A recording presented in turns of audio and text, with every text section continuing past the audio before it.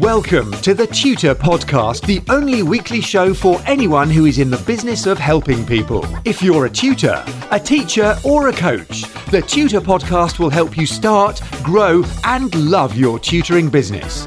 In plain English, without the buzzwords and BS. If you want to make more money and make more of a difference, the Tutor Podcast will be with you every step of the way. Hi and welcome to episode 118 of the Tutor Podcast with me, Neil Camado, a guitar teacher tucked away in darkest Shropshire, trying to bring you a Monday morning shot of uncommon common sense for people like you and people like me who are all in the business of helping other people through our tutoring, teaching and coaching businesses. Now, today is the third of a little mini series I'm doing on how to build your own online course for delivery over digital platforms. Since I think it's a good idea to get as many passive incomes going as you can, and I'm aiming to supplement my current IP income from books and music and my property rentals business with some products, which will also obviously improve my position in the marketplace as an expert, as an authority. So, the very first of this mini-series was episode 118. It's why I'm doing it and why I think you should be doing it too. Last week was episode 119, which is setting yourself up for the course with knowing your own position. What's your point of view and what positional role are you going to take in the minds of your customers? So that leads us on to today, and this is the third installment, and it's all about who your customers are. Essentially, what niche or niches are you going to serve? And I think it's absolutely vital you get total clarity about this, because the course can't be for everyone. Because it's not good for a 6-year-old kid to have the same course material as a 55-year-old retired engineer, or vice versa, particularly if one's never played before and the other one's been playing for 20-odd years. They'll have a very different approach, very different use of language, very different ways of putting the course together. So you've really got to be totally clear about the people for whom you are designing your course. And the easiest way to figure this out is look at the niches that you're already active in. So for instance, within the guitar world, I'm teaching a lot of beginners, a lot of returners, a lot of people who are stuck or frustrated. Some people who just think it would be a cool idea. People who want to go further with their studies, some intermediates, and some very serious players. So I've got quite a few niches in which I'm active. Of course, the multiple instruments, ukulele, guitar, bass guitar, and the subgenres within those of electrics, acoustics, and so on. So there's a broad choice for me to come from there. So the next question becomes, which of those niches am I really passionate about? What are the ones that really fire me up? And for me, that's the guys who are returning to the instrument. Maybe they put the guitar away in their 20s when they got married and started having a family, they ran their career or their business, and now they're finding their way back to their first love. So it's the returners, the people who are stuck at the moment. They're also great fun because the methodology that I've developed, the approach and the system that I've developed for guitar players just blows their mind. As one lad said, I've learned more with you in 3 sessions than I've in the last 40 years. I mean, and to get that on video as a testimony is just amazing. For me, my third niche is probably the explorers. The guys who are playing, they're active, they're pretty good, but they really want to explore the mysteries of the guitar. They can play, but they don't really know what they're doing and they need reasons and they really want to understand what's going on. And I like to give them the tools to think about the guitar in that way. And then there are the funsters.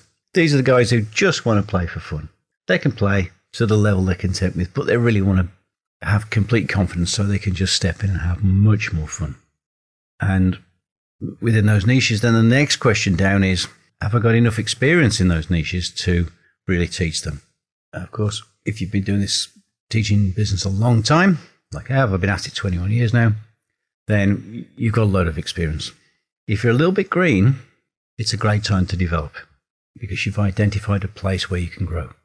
So now that you've figured out broadly what niches you're going to be operating in, it's a great chance to clarify and explore some areas of who you are as a teacher. So the first question is, what are your very best skills? What are you particularly good at? For me, for instance, it's simplification. It's clarity. systematic thinking, underlying principles and the application of logic, development of rules. So I'm intellectually very rigorous about what I do. And I'm also very courageous in that what I do breaks most of the rules of guitar teaching. So I would say that's my top skill set. So I got really clear on that by doing this process myself. The very next question after that then is, having figured out what your top skills are, how do those top skills help the people in your niches? So my gifts tend to blow away the smokescreen and the fog of their preconceptions and their current way of doing things and the lack of understanding. I solve the mysteries for them. I strip away the obstacles, take the brakes off, and I give them a map or a system they can use day in, day out, forever.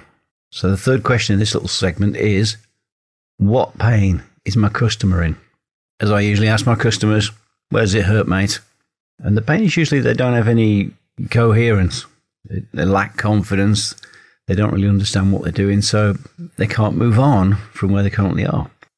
Because they don't have a solid enough foundation or a system to push from, they end up believing they lack any kind of talent or they haven't got the gift of music in them. And that's the pain for them, is they believe that they are actually the problem. So what got them to those pains, if you like? What got them to the pain point? Well, at the time, it's poor teaching. It's bad books. It's looking at stuff on YouTube that isn't helpful. I love YouTube. Everything you need is on YouTube. But it's hidden amongst mountains and mountains of stuff that will tie you up in knots, confuse you, get you lost, undermine your technique, and leave you absolutely spun out and mystified. There's no doubt that YouTube is a great resource if you know what good stuff is like.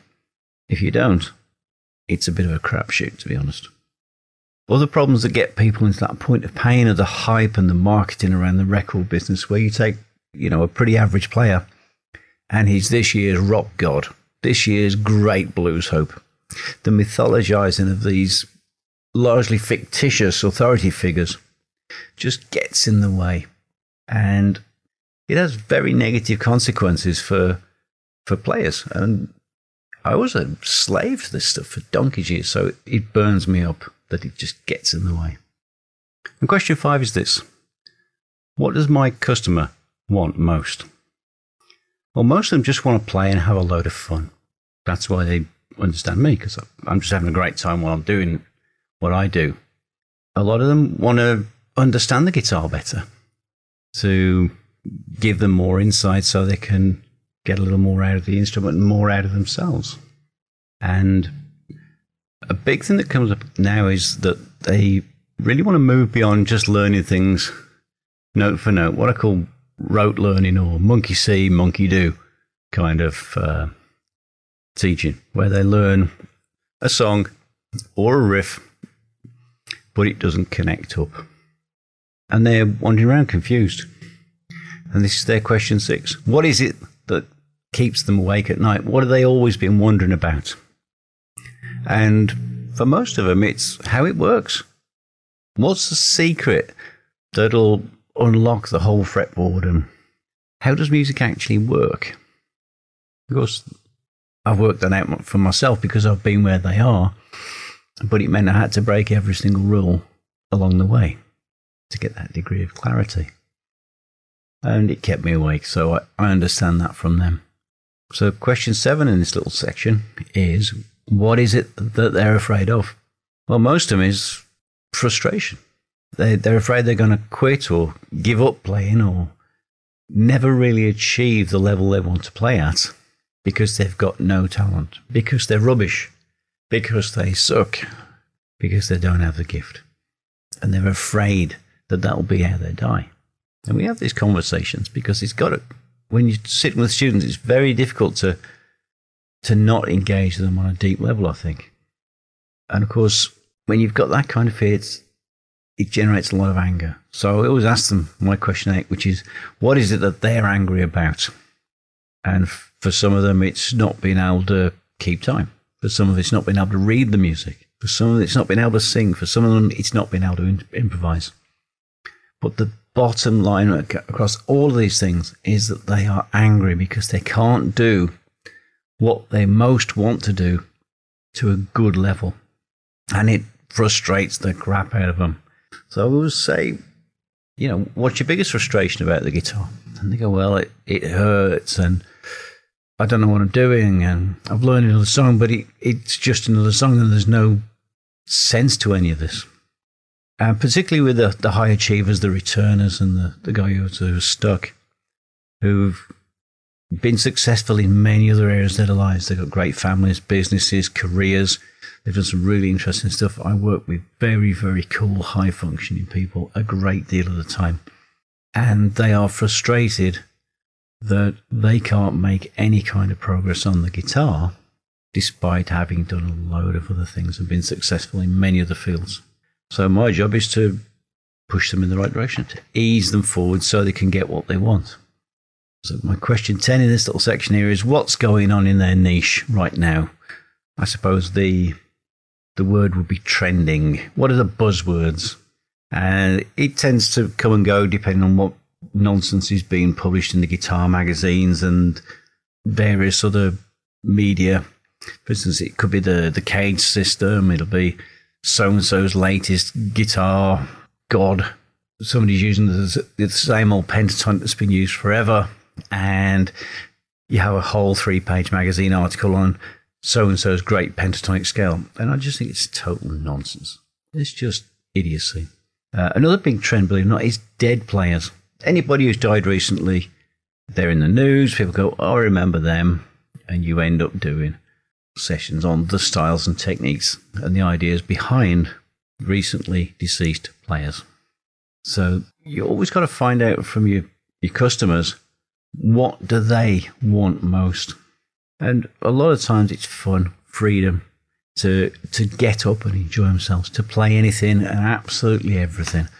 I teach them any song in any key and pretty much any style using very, very small ideas that are completely portable and reusable, because that's what I really wanted. And I couldn't find it anywhere, so I had to invent it for myself. And then I always ask them what they want long term. And the answer is always the same. Confidence. Confidence and play. They want to understand the instrument, the music, so thoroughly that nothing phases them. They can pick the guitar up, walk out on stage and just join in. That's what most people aspire to. To get them there, I've got to find out where they are now. I always say, where are you now then? And they'll say, well, I'm stuck, I'm puzzled, I'm bewildered. And I try and establish from their point of view where they think they are, their point A. And my next question is, naturally, so where do you want to get to? Your point B. And these are the questions that you need to ask yourself when you're building the course. What I ask my customers face to face, the questions I'm asking my imaginary customers as I'm building the course. So what's their ideal destination? Their point B, it's going to be insight. It's going to be joyous confidence, playfulness, just being able to step out and join in. And then the question is, where am I going to get a handle on them to move them? A friend of mine says, where's your leverage coming from? Leverage or leverage, you say it how you like. I could call it leverage. I could call it all sorts of things. But leverage, how are you going to move them? And when I get face-to-face with people, the point I try to make very often is that when they're stuck or frustrated because what they've been doing for years hasn't worked. It isn't working now and it'll probably not work for the next 20 years. So if someone's been stuck and frustrated, I can tell them that the next 20 years will be just like the last 20. They'll be just more of the same. So I'm going to take a radically different approach because they want different results than the ones they're getting. I remind them that insanity is doing the same thing over and over again and expecting a different result. So I always pull the lever of time and the certitude that if what they're doing doesn't work, it doesn't work, period. And then let's move into the last section of this week's podcast, and that's what are the basic transformations am I going to produce in them? I look back at where they are now. Their point A. Where are they? Look at their point B. And then figure out if I've got the skills to get them there. So, and then what transformations will have taken place along the way. So they're point A, they're stuck, they're puzzled, they're bewildered and frustrated, angry a great deal of the time. They want to get to their point B where they're relaxed and the music's easy. They've got their brakes off, they completely understand and they've got a bunch of rules and principles and ideas that they can just recruit at a moment's notice. So they can confidently and smilingly step up, play, join in, jam, just have a great time with it and love every moment of playing the guitar. And objectively, I then asked, well, have I got the skills to get them there to produce that kind of transformational change in a player from stuck, puzzled, bewildered, frustrated, angry to bomb-proof confidence, ease, understanding what they're doing, so just having more and more fun every day forever? And my answer is yes, I have. So that's the third week of the course design mini course. Know your customers. Know where they are, what they want, what they're stuck with, what they can't do, what they want to do, and then figure out how to get them there. If you've got the skills, wonderful. Crack on. It's going to be a fantastic ride for them. So join me next week whilst we wrap up today. Next week's episode 121, and that's what will my course actually do for my customers. And that's the nuts and bolts of transformation that I'll be producing for them. As always, I'm here to listen, so do let me know what caught your ear in this episode and how you get on putting your course framework together. Let me know. I'm info@neilcowmeadow.com. And you can also find me on Twitter, where I am @TutorPodcast. I'll see you on the next episode, where I'll be burrowing through the myths, the mysteries, misunderstandings, and the complete BS that we all face. Day in, day out, pulling apart the fact and the fiction, drilling down to the bare bones, so that you, like me, can start, grow, and love your tutoring business. Join me next time. Have a fabulous day. Get in touch with the Tutor Podcast via email or social media, and the Tutor Podcast team will be listening. Subscribe on iTunes and you'll automatically get the latest episode directly sent to your device. And remember to share, rate and review TTP so that we can help other people to start, grow and love their tutoring businesses.